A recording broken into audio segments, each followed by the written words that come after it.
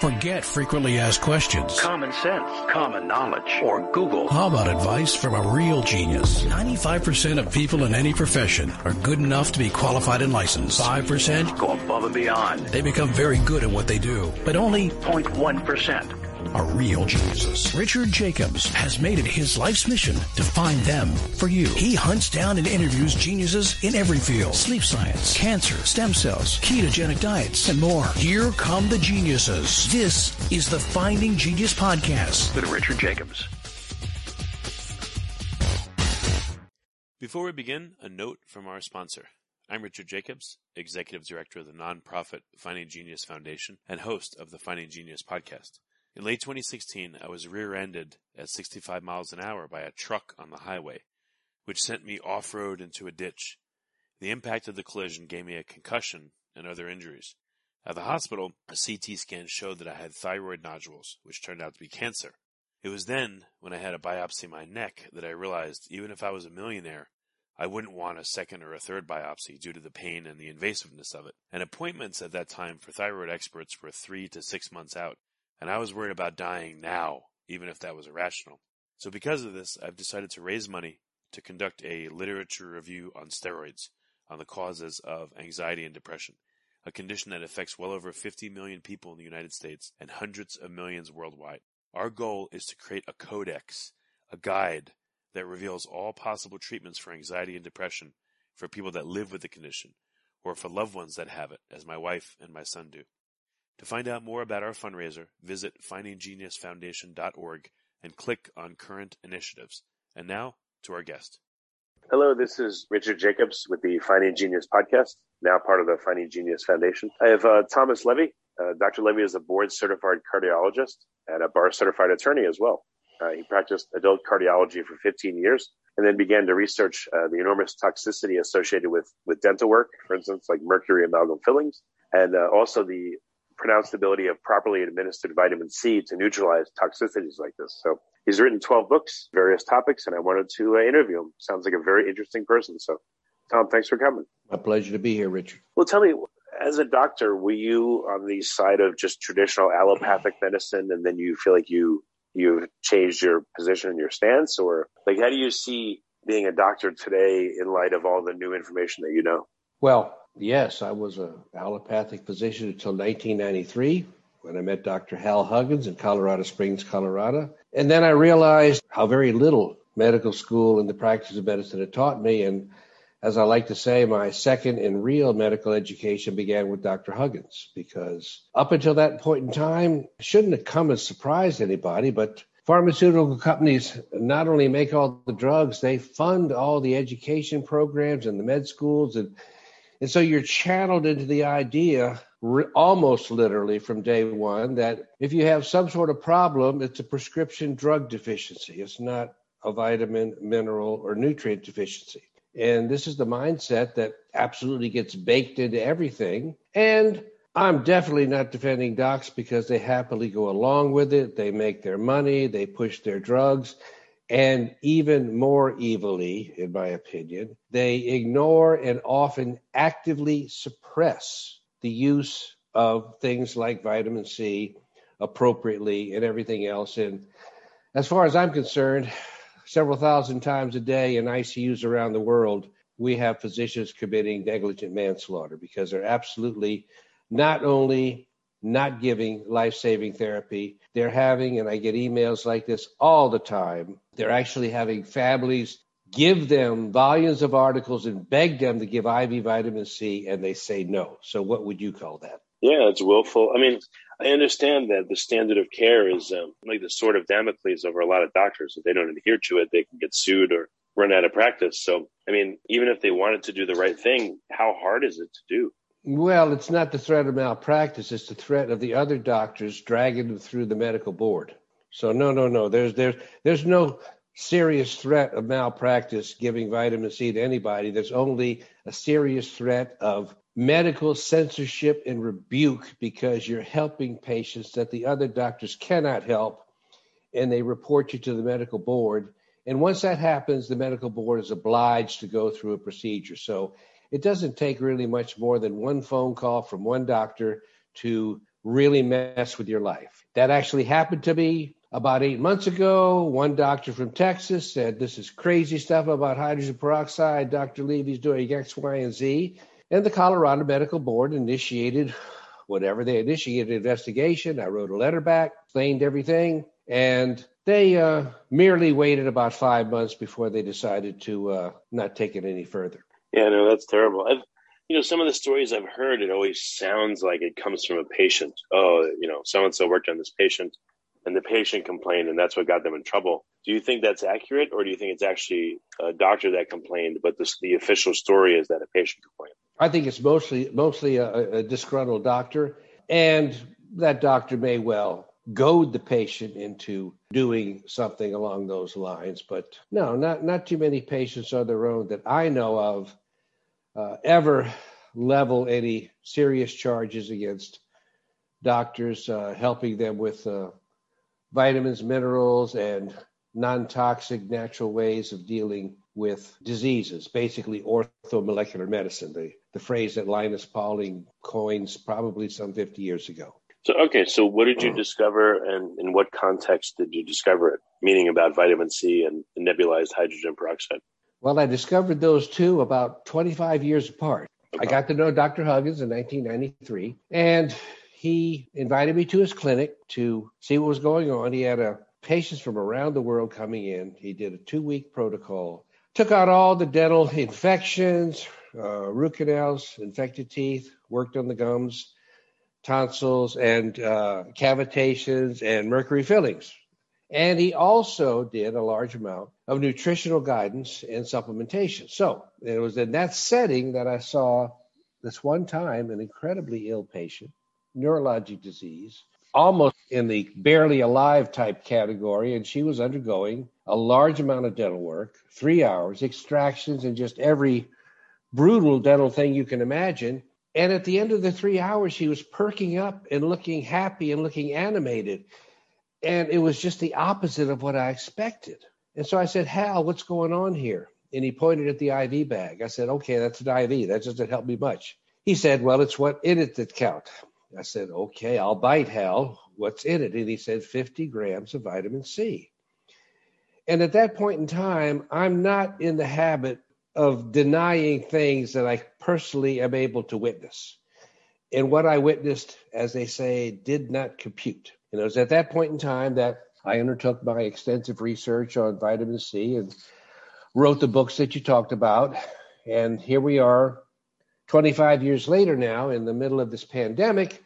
And due to some personal problems that I've had for many, many years, and because of some research I found when I was doing my investigation for my book, Magnesium Reversing Disease, I ran across some different things people were doing with nebulization. I never thought about nebulization before, inhaling a fine mist of something into your lungs. And it's a very old technique, basically older than anything else in medicine, goes back over 1,000 years. And I said, wow, well, maybe I need to inhale some things that can directly help clean out my sinuses. And along the course of that, I came across hydrogen peroxide, which, as it turned out, was ideal. I was a little reticent at first, but then when I started doing my research on hydrogen peroxide, I had a oh my gosh moment when I realized that hydrogen peroxide was not some disinfected cleaner that's only supposed to be used outside the body. In fact, and the book documents this, it's the body's natural antibiotic.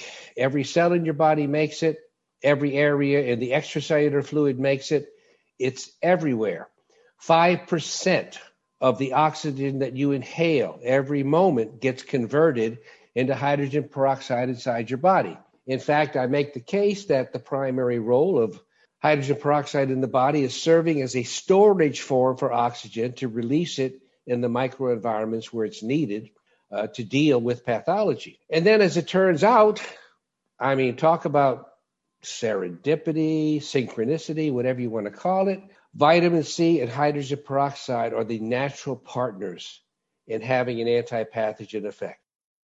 Before we continue, I've been personally funding the Finding Genius podcast for 4.5 years now, which has led to 2,700 plus interviews of clinicians, researchers, scientists, CEOs, and other amazing people who are working to advance science and improve our lives and our world.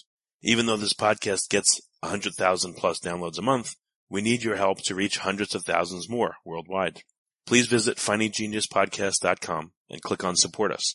We have 3 levels of membership from $10 to $49 a month, including perks such as the ability to see ahead in our interview calendar and ask questions of upcoming guests, transcripts of podcasts you're interested in, the ability to request specific topics or guests, and more. Visit FindingGeniusPodcast.com and click Support Us today. Now back to the show. Peroxide inside a pathogen breaks down to hydroxyl radical, very oxidative thing, which breaks down everything in the cell until you have the cell rupture. Vitamin C stimulates that reaction. Vitamin C stimulates the production of more hydrogen peroxide outside of the cell to secrete into the cell, pass into the cell. And it's just incredibly elegant. For those who want more details, it's called the Fenton reaction, F-E-N-T-O-N. But as it turns out, there I am 25 years apart, and my medical destiny, you could say, brings me separately to vitamin C at one point in time and hydrogen peroxide to the other. And I can tell you now, and this is my opinion, along with water, oxygen, and vitamin C, I consider hydrogen peroxide to be one of the top 4 most important molecules in your body.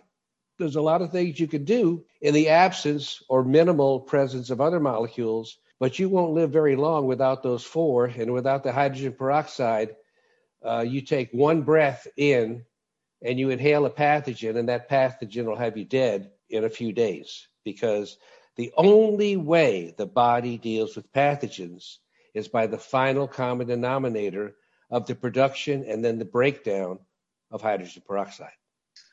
Well, what's so good about it? Is it's very good to lyse bacteria and lyse viruses, or what's its function inside the body? Well, everything that actually has multiple functions, but let's talk about antipathogen. Hydroxyl radical is, everything that gets quote unquote destroyed in the body is only destroyed because it's oxidized. Electrons get taken away, and then that material breaks down. That's what kills anything. That's what breaks down any structure, is oxidation. So hydrogen peroxide, in the case of this Fenton reaction, will oxidize anything. But it doesn't oxidize non-discriminately until you have the different factors in this microenvironment present. Hydrogen peroxide is actually very non-reactive. It just sits there and does nothing. But when you put it in the presence of vitamin C converting iron, Fe3 plus to Fe2 plus, and that electron goes to the hydrogen peroxide, you have one of the most potent oxidizing scenarios that occurs in nature. So, and as it turns out, in the linings of your lungs, in the epithelial cells that line your airways, your body naturally secretes hydrogen peroxide to protect the lungs against new pathogens that are inhaled with every breath. You combine that with the fact that after the hydrogen peroxide is finished killing the pathogen, it breaks down into water and oxygen. The 2 singular most important molecules in the body are the metabolic waste byproducts of hydrogen peroxide. You really couldn't create, nature, God, a more elegant way to deal with pathogens. Takes them out, and then by breaking down into water and oxygen, hydrates the area around the damaged cells and donates electrons so that healing can take place. But it does that outside the body as well. So no, it's a very highly potent disinfectant anywhere you use it, but it's not this garbage that we hear. Back in the day when President Trump first started talking about inhaling disinfectants, they jumped on hydrogen peroxide. Oh, you're talking about inhaling bleach. And of course, it's just hysterical garbage. This is actually one of the most well-established, if you look for the information, well-established ways in which the body deals with infection. But the additional point is it also serves as what's called a vital signaling molecule in the body. So it has a role to play in numerous different cellular reactions above and beyond its role as an antipathogen. When your immune system detects an inflammation or an infection, white blood cells go to that site. If you like this podcast, please click the link in the description to subscribe and review us on iTunes. And the first white blood cells there, monocytes, are filled with hydrogen peroxide and vitamin C. So it's pretty elegant. So how does the body produce hydrogen peroxide in itself, without any exogenous hydrogen peroxide? What are the mechanisms? Well, I mean, hydrogen peroxide is just one more hydrogen added to water. So there's a lot of circumstances under which, when the enzymes are present and you have an electron donor like vitamin C, I can't cite all the different chemical reactions for you, but it's naturally produced mostly outside of the cell. And then when times are needed where you need more hydrogen peroxide inside the cell, it diffuses inside the cell and has both these modulating factors on the metabolism as well as anti-pathogen factors, as well as, listen to this, I said a storage form for oxygen. It turns out that when you inhale hydrogen peroxide, 3%, to a lesser degree with lower percentages, you clearly, and if you wear an oximeter, you can see this, you clearly and quickly increase the oxygen saturation in your blood. So, and this has never been emphasized before to my knowledge, but it's also something to bear in mind when you have a family member, a heart patient, this, that, or the other, start to have some problems. The ambulance is coming and you want to give them nasal oxygen, but you don't have nasal oxygen. You have them inhale the hydrogen peroxide, and that bumps up their oxygen right away. How do you get and nebulize hydrogen peroxide? Do you have to get it from can you make it yourself, or do you have to get it from a company? The hydrogen I'm talking about, peroxide, is just over-the-counter regular peroxide. Virtually all of them are 3%. You can get a pint of it at Walmart for about 70 cents. When you're going to nebulize hydrogen peroxide for a long period of time, and not just for a short period of time to deal with an acute infection, it's arguably better to go to the expense and time of ordering online and get what's called food-grade hydrogen peroxide, because of some elements called stabilizers that are added to the over-the-counter peroxide. But in no way are those stabilizers of any toxicity compared to getting rid of an acute respiratory infection of any kind. And I'm not aware really of any toxicity at all. It's just a theoretical thing that obviously you want to get something as pure as possible. So it's absolutely reasonable to get food-grade hydrogen peroxide, but not really necessary at all, and it shouldn't prevent anybody from trying to bolster their health and deal with infections by doing this. As far as the nebulizers go, it's kind of funny. Some people run into areas where they're told they need a prescription, but as of this point in time, if you go on Amazon, if you go on eBay, if you go on anywhere online in a web browser and type in nebulizer, many different drugstores, many different department stores, they're there. They cost $30 or $40 or $50, and they're there without a prescription. Now, will the powers that be, once they realize what's going on with hydrogen peroxide and killing their beloved COVID, will things stay the same? Well, I don't know. I mean, maybe they'll start making a prescription. Maybe they'll make it start more difficult to get hydrogen peroxide. Who knows? I can tell you, I don't think this was deliberate in the same way, but for a long time, for like a year, if I went to get hydrogen peroxide just for a cut or something at Walgreens or CVS, they're like, you can only buy one bottle at a time. Because in the beginning, they said supposedly there was a shortage, but then when I went back and there was 20 bottles, they're like, you can only buy one. I'm like, you got 20 bottles. They're like, no, you can only buy, Well, I'd like to say everybody was nebulizing, but they weren't. What was happening there is the initial hysteria circulated around antisepsis, okay? Circulated around cleaning your hands, cleaning your counters, cleaning everything, making sure you wash your hands 3 or 4 times a day.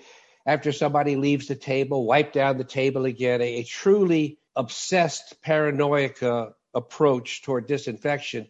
And that's why I think the peroxide disappeared off the shelves. But you're right. I mean, at the Walmart that I go to, a few days into the pandemic, all the peroxide was gone, and I didn't see any peroxide again for 7 or 8 months. Okay, so I got my own just by ordering it online. So if you get a nebulizer and you put peroxide in it, that should work to nebulize it, and then you can inhale it. And what's the protocol, like for how long and for what conditions might people use it? There's no etched in stone protocol now. You you inhale a concentration you can tolerate, 3% or less, and you dilute with saline. So you can 1-to-1 dilute it, and you have a 1.5, 1-to-3, and you have a slightly less than 1% solution. But it's best if you're dealing with an infection, clearly an infection.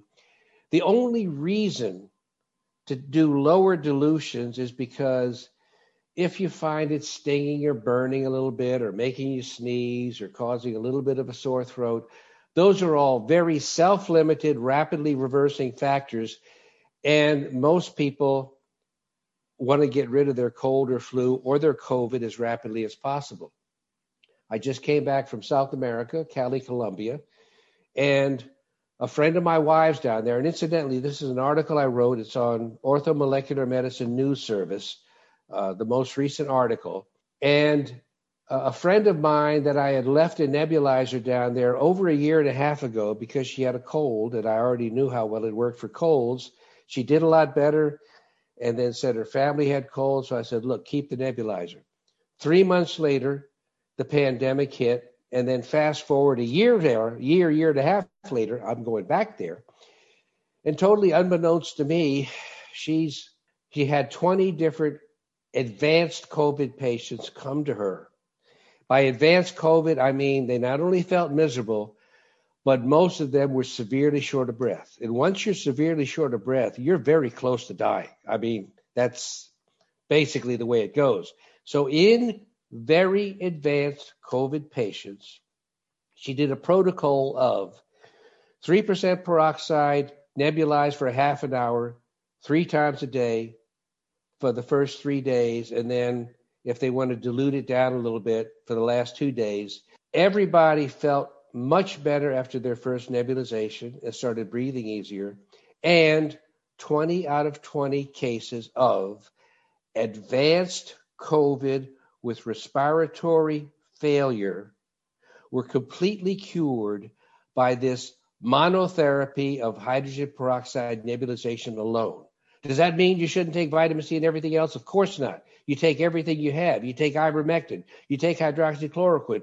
But if you don't have any of that, you should feel some comfort in the fact that if you press hard with the peroxide nebulization, you're still going to cure yourself the vast majority of the time. Obviously, in this case, it was 100%, but okay, I'm sure 100% won't bear out after you do 100 patients, but I bet you it'll be greater than 90. So what's the total protocol? You do the nebulization, but how do you administer the vitamin C? Do you have to go get a IV drip at like a sports clinic? What do you do? Well, that's covered in detail in the book, but in a nutshell, you really take as many types of vitamin C as you have available to you. You take the oral. If you have the IV, great. Liposome encapsulated is wonderful. But you also need to focus on magnesium, vitamin D, and zinc.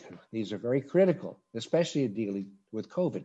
So there's a lot of different things you can do.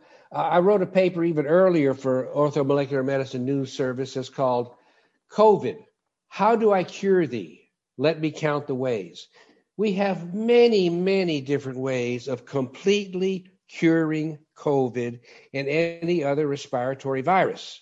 None of them have the support of medicine because they completely underscore and undermine the financial foundation of modern medicine as we know it. I mean, I just told you that 20 patients with advanced COVID were cured for less than 20 cents worth of hydrogen peroxide total.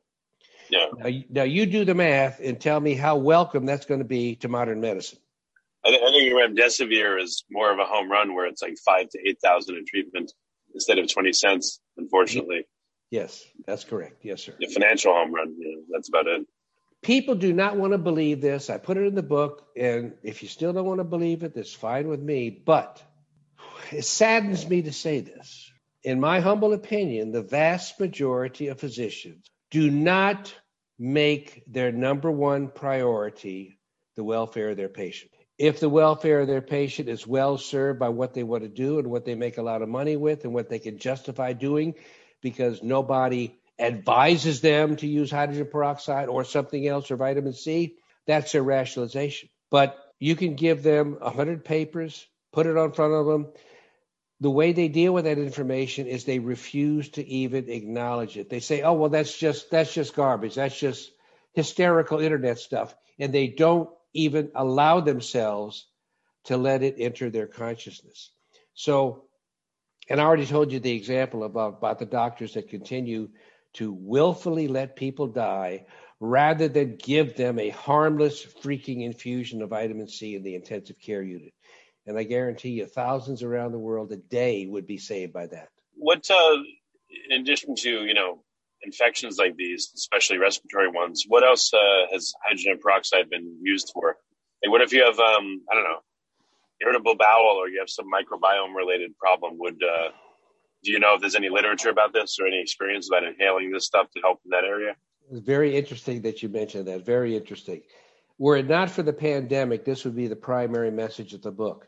The primary message is, of course, kill COVID, use hydrogen peroxide nebulization.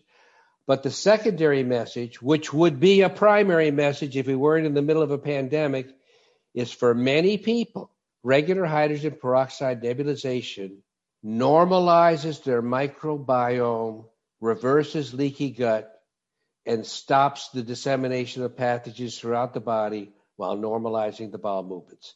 Because nearly everybody maintains an abnormal pathogen colonization in their nose and throat, especially after they've had a cold or the flu. It's biofilm protected, so regular antibiotics can't touch it. Hydrogen peroxide does, however, strip off biofilms and then kill the pathogens. And the amount of feedback I've gotten already is amazing. Okay, I mean, several doctors have said that, they've had young women that have had irritable bowel for 10 years, and a few days after they started the hydrogen peroxide nebulization, they were fine. So for the most part, you need to remember, especially people that have had bowel problems for 10, 15, 20, 30 years or more, they think, nothing can be done for this. I've had it all my life. Well, what you've also had all your life is the renewed, continuing swallowing of new pathogens and new toxins 24/7. So the gut never gets a chance to recover. But the cells in the small intestine that have the blockage of things getting into the blood, the leaky gut, they replicate very, very, very rapidly. And when you stop poisoning them for just a couple days, just that quickly, for many people, I can't give you a percentage, their leaky gut will completely resolve. That's very interesting. Again, if you combine it with high-dose vitamin C, how much better are the results, and are there certain conditions that only can be accessed or helped by having both? Well, not so much only. There are two of the best ways to deal with infections anywhere in the body, but you should never ignore, if you have access to it, ozone in a number of different forms. I mean, there's absolutely no pathogen that ozone doesn't nuke in a microsecond. Hyperbaric oxygen therapy helps you resolve infections, deep-seated infections, by pushing in oxygen under pressure. A much ignored but enormously effective therapy for especially viruses, but infections of all variety, are ultraviolet blood irradiation techniques. And of interest, I might add, is when you actually look at the biochemistry involved in all of these things, they appear to all have the final common denominator stimulating the presence of more hydrogen peroxide inside the cell or pathogen that needs to be destroyed. What other conditions have you seen that people are trying to use the peroxide and the vitamin C for? Has anyone tried to use it for cancer or various kinds or other conditions? Not so much hydrogen peroxide, but vitamin C has been curing cancer since it's been in existence. I mean, that's something that, again, is highly suppressed. Many doctors are actively prosecuted and persecuted for daring to use anything other than chemotherapy to deal with it.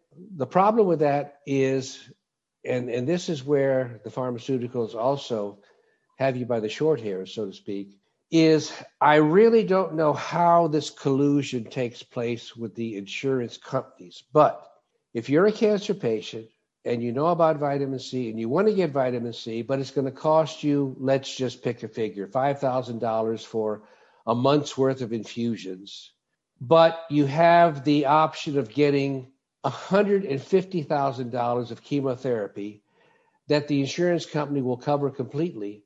So many people, they don't have any money. They take the chemotherapy by default because obviously they can't afford $150,000, but the insurance company pays for that, but they won't pay a penny for the vitamin C. So it's $5,000 out of pocket or no expenses, and I let myself be completely poisoned with chemo.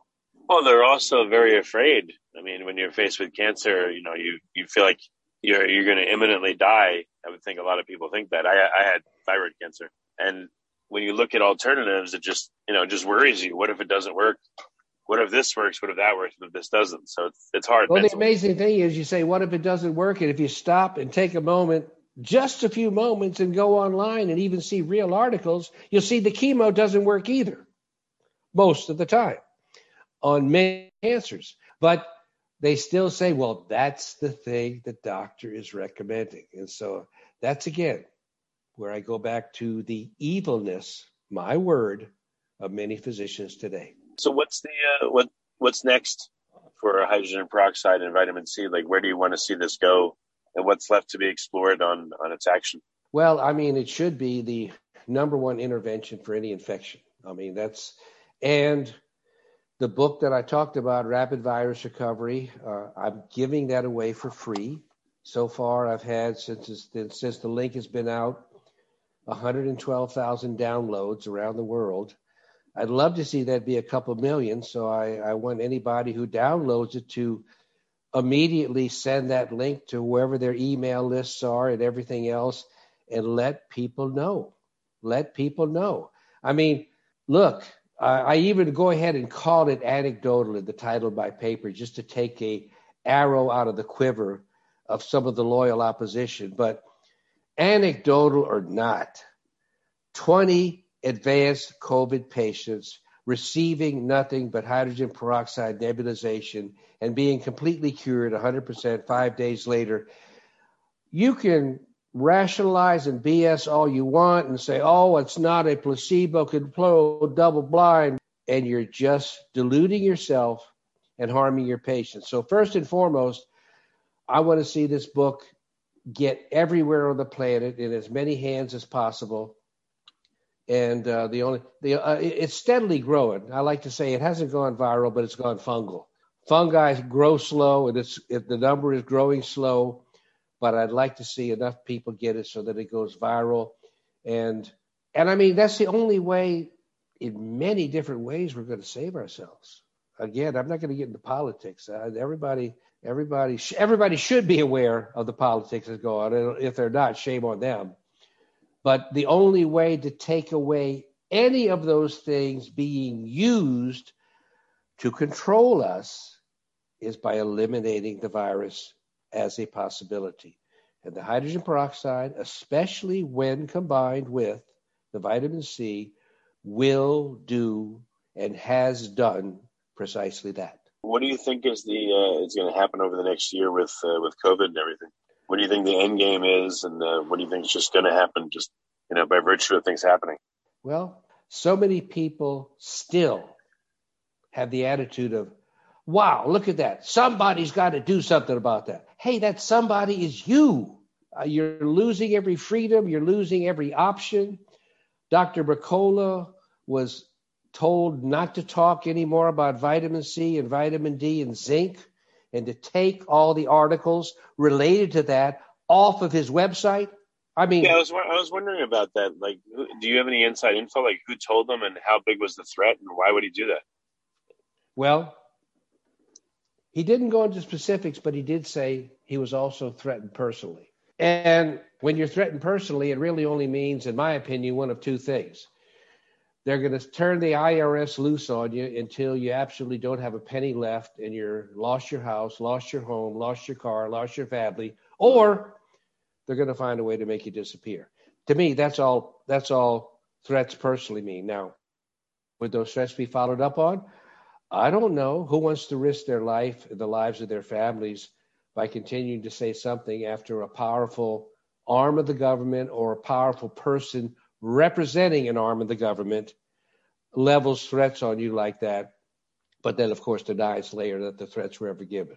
I mean, I don't have any inside information further than that. I know Joe, but he hasn't really talked about it with me, and that's a personal thing for him. And by him talking about people that would threaten him, that only puts him at greater peril.